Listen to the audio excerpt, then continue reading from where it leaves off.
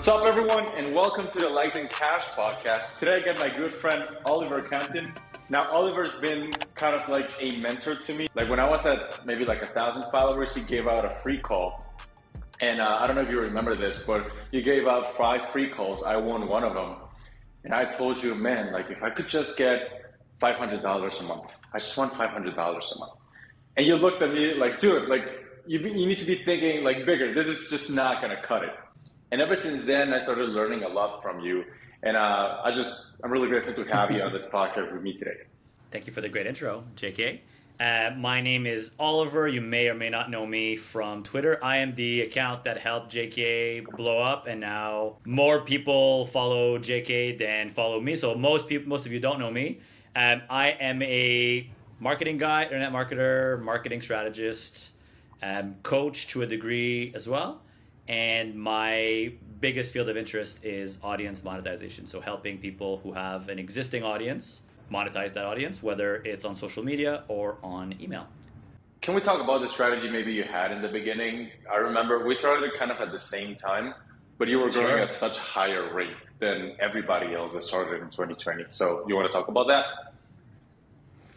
that? Yeah, it seems like a long time ago, right? I guess, the environment was pretty different on Twitter back then. And the trends were mainly drop shipping, I would say, at that time. Would you agree? Drop shipping, a lot of Gumroad was starting to pop up when it first started. Yeah, so e-com and specifically people using the word drop shipping, and then some lower ticket info products. Many of them related to drop shipping and some other stuff. So I came from the agency world before that was a hot topic on Twitter, which now it's kind of moved on from that, but that was the hottest topic for a while. So I came from the agency world and I came from the high ticket info product world.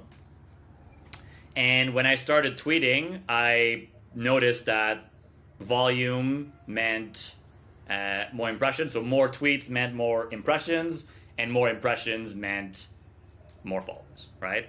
And I would say one thing that really worked in my favor and that I noticed and I eventually put in a course was strategic engagement with other accounts, specifically making self-contained comments on someone else's tweet. So something that would be very easy to be retweeted and engaged with, right? So for example, instead of saying, hey, bro, great idea, I love your tweet, and then your thing, you skip that first sentence and you go right into something that would be a tweet quality comment. So if I put it this way, I pioneered, if I can call myself a pioneer, the tweet quality comment at scale. So when I started and decided I wanted to grow my account, let's say I tweeted 10 tweets a day, actual tweets, but then like 50 top tweet quality comments as comments on the right accounts. So that was my secret, if you want to know that in a couple sentences. I like it.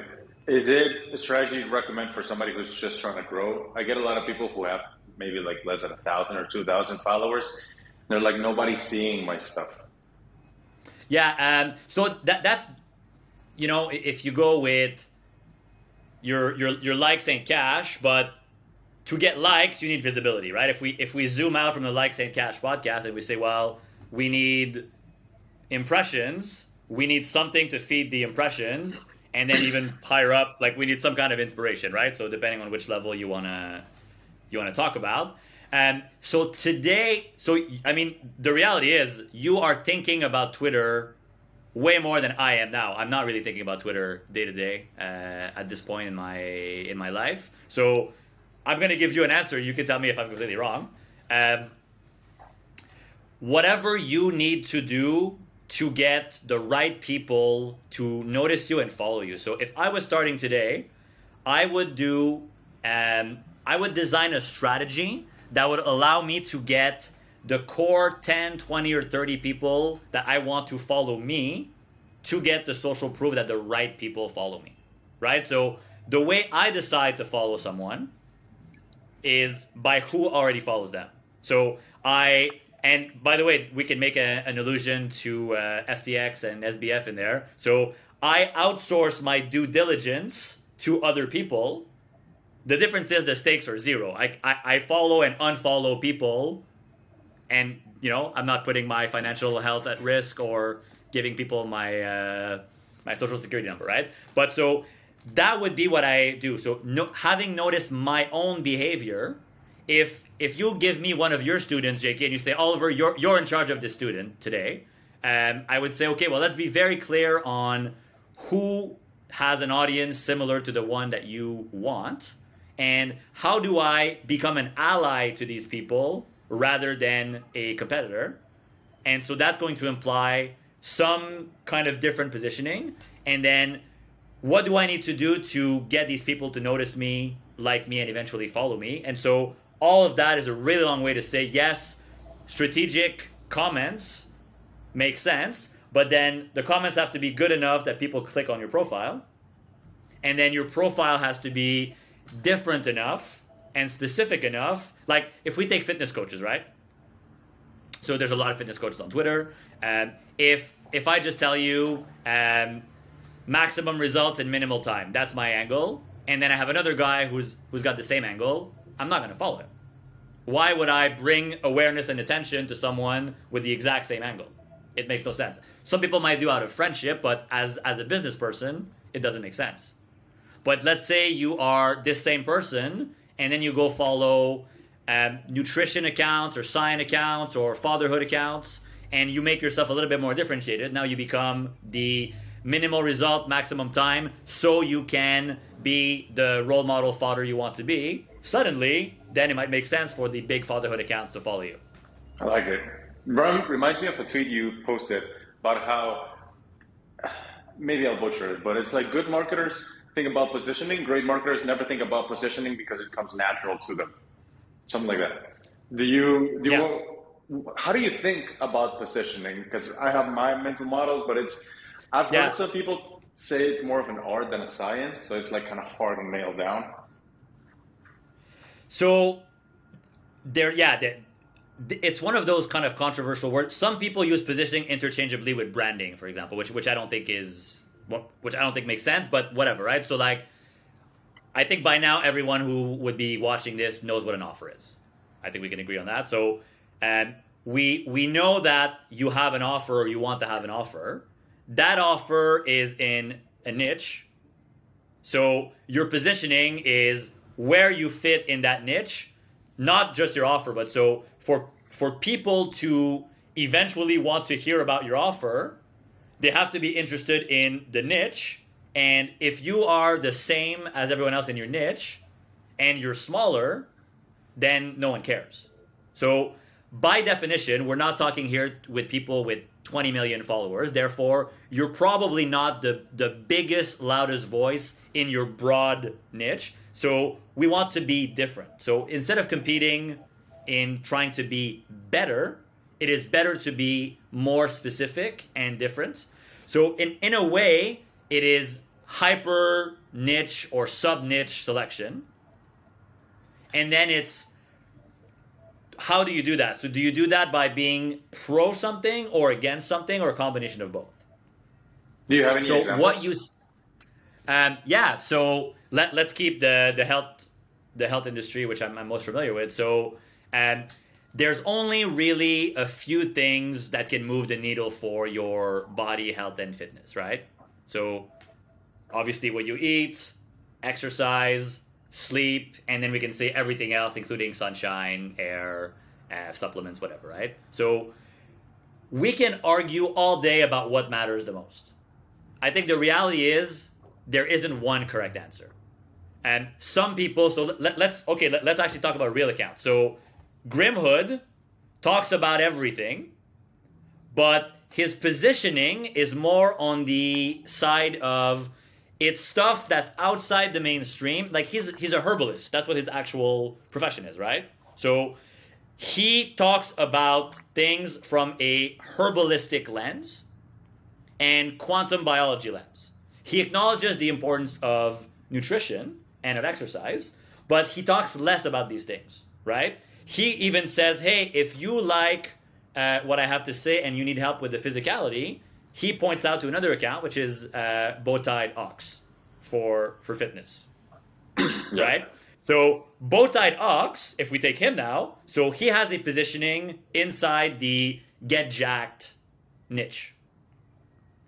First of all, he's anonymous. He's inside that jungle. He's posted his very impressive physique, and he has acknowledged that there's no one true diet, right? So recently he tweeted something like, I have nothing against keto or low carb, but it's not the one true thing. So what his positioning is, I am jacked, being flexible. I'm a reasonable person. I don't have dogma. And then we can sub-analyze other components, right? The fact that he's anonymous, he's former army, he's a businessman, he's interested in crypto. So all of these factors make him different, right? And then let's say we take Dango. So Dango is different than Grimhood, different than Bow-Tied Ox. And then he is talking mainly about food and exercise, right? Yeah. He's talking to a slightly different audience. So he's targeting entrepreneurs and high performers. But if you really think about it and zoom out more, and with respect, I like those three guys, by the way, right? But with respect, if you zoom out, you could get help from either of those guys. If you, assuming they all have a coaching program, which I think they all do, if I describe my goals, dreams, desires, and problems, they would approach it slightly differently, but I trust all three to get me in the right direction. So that's positioning, right? Which of these people do I relate to? For me as a man in his 30s, living in Florida, I think of my own problems and goals in a specific way. And so your positioning is, it's a magnet for specific people. And its efficiency and efficacy is relative to other magnets around.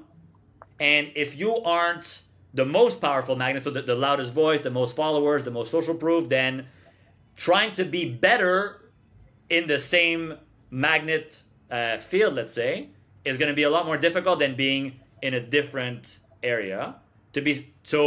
To position. So, and by the way, here we're assuming that the solutions are not that different, right? But to position your solution as different. So, for example, if I needed to compete with those three guys, none of them are really focused on time, right? So I wish I planned this. I'm spitballing here, but none of these three guys are especially focused on get great results in less time.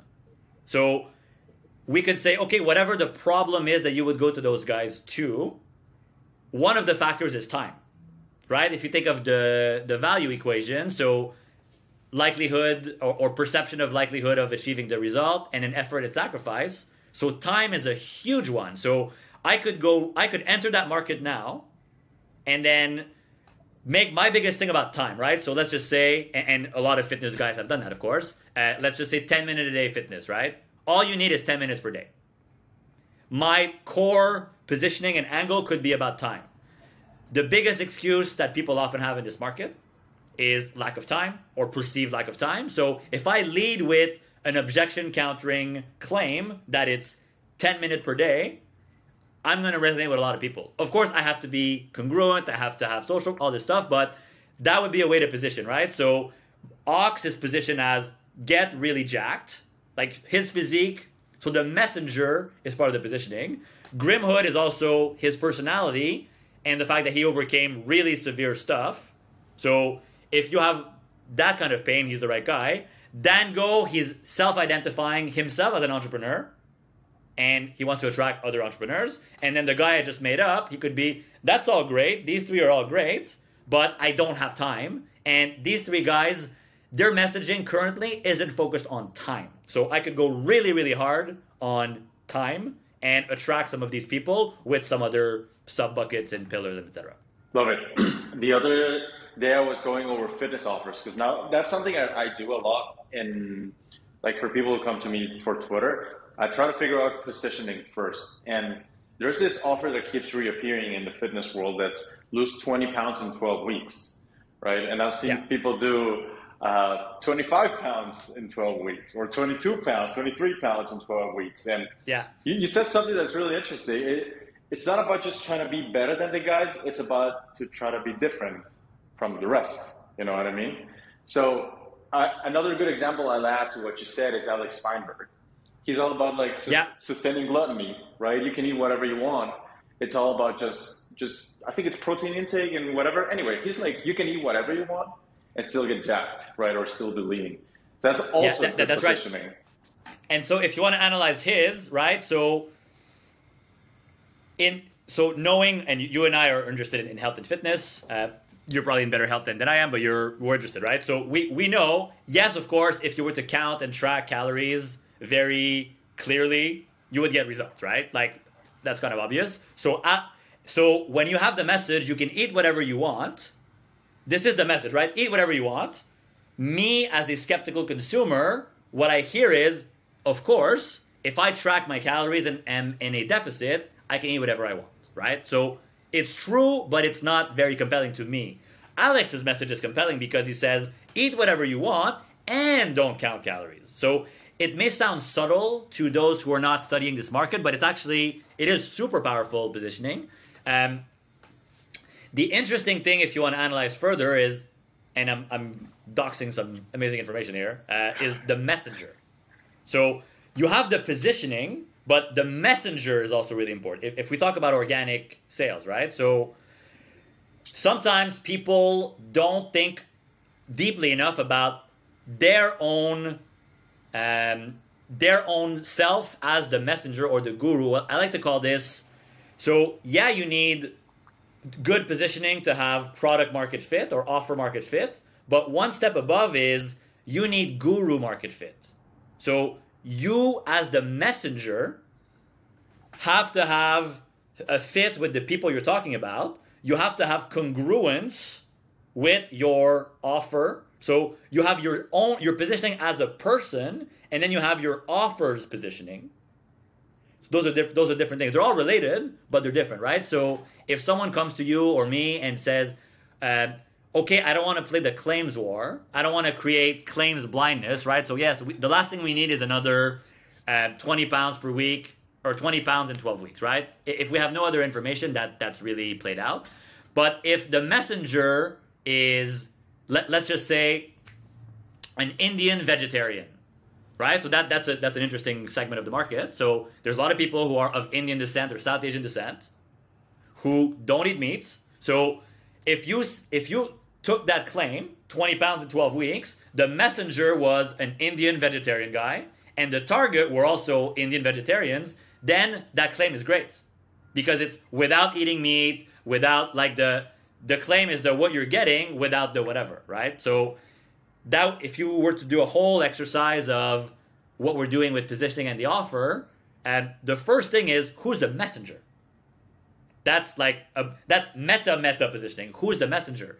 And this is especially important for audience monetization and for organic. If you're using paid traffic, you can use third-party stories, VSL, but like in our context of Twitter, the identity of the messenger will dictate the congruency of the positioning and the credibility of the offer and the market's beliefs about their ability to use that offer to get the result they want. Awesome. We're going to back to fitness again. This guy called Peyton on Twitter, he's an engineer, right? But he's like super jacked, like 700-pound deadlift and stuff. He's strong, right? And his whole positioning is not all about like lose this many pounds in this many weeks. He's all about, he's like the data-based fitness guy. Right? Yeah. Everything you need is just numbers. That's like the missing piece you need. So he'll track everything as an engineer, and he attracts other engineers. So I don't think I know that particular, but yeah, that's another. So if we take in marketing terms, so that's a new mechanism, right? So I don't know enough to comment on this positioning, but it seems like it's a new mechanism, and that mechanism is geared towards a certain kind of person, right? And it makes sense, right? It's true that yes, if you just look at the world as inputs and outputs, if you have the right inputs, then great. People struggle with, well, what are the right inputs for me? And so if you can deconstruct the human biochemistry in reps and sets and calories and reverse dieting and pyramid training and all this stuff, then it can be very compelling. Yeah. We We have a very similar thing that we do. We show other people how to monetize audiences, which is kind of funny because when I first created Likes in Cash, that wasn't tailored to small accounts. People think it's tailored to if you have a small following, you can make big money. Somewhat is, but it was more tailored towards big accounts that had a bunch of likes but weren't making any money. Right. Yes. Yeah. You know, it kind of that's where the name comes from. Yeah. But people kind of misunderstood it the opposite way. It's like, oh, I don't need a big following to make money. That's how they get it. And I'm not gonna get in the way of that. I'm like, yeah, sure. Like you can keep posting it if you want. But I have like my own views on why people just fail to monetize their big audiences. But I'd like to talk about, what do you think? What are some mistakes you've seen big accounts make when it comes to monetization? Yeah. So I like you've used that bridge metaphor or explanation, right, a few times. So I think that's right. And the reality is they're just two different skill sets, right? I think if we're just thinking about it, attracting attention and creating products that people want to buy, and then making it easy and desirable for people to buy those products, they're just two very different things. That's the reality. Just like marketing and sales are different, right? Copywriting and phone sales are different. Selling yourself as a web designer or selling your agency as a web designer agency and doing the work are two very different things.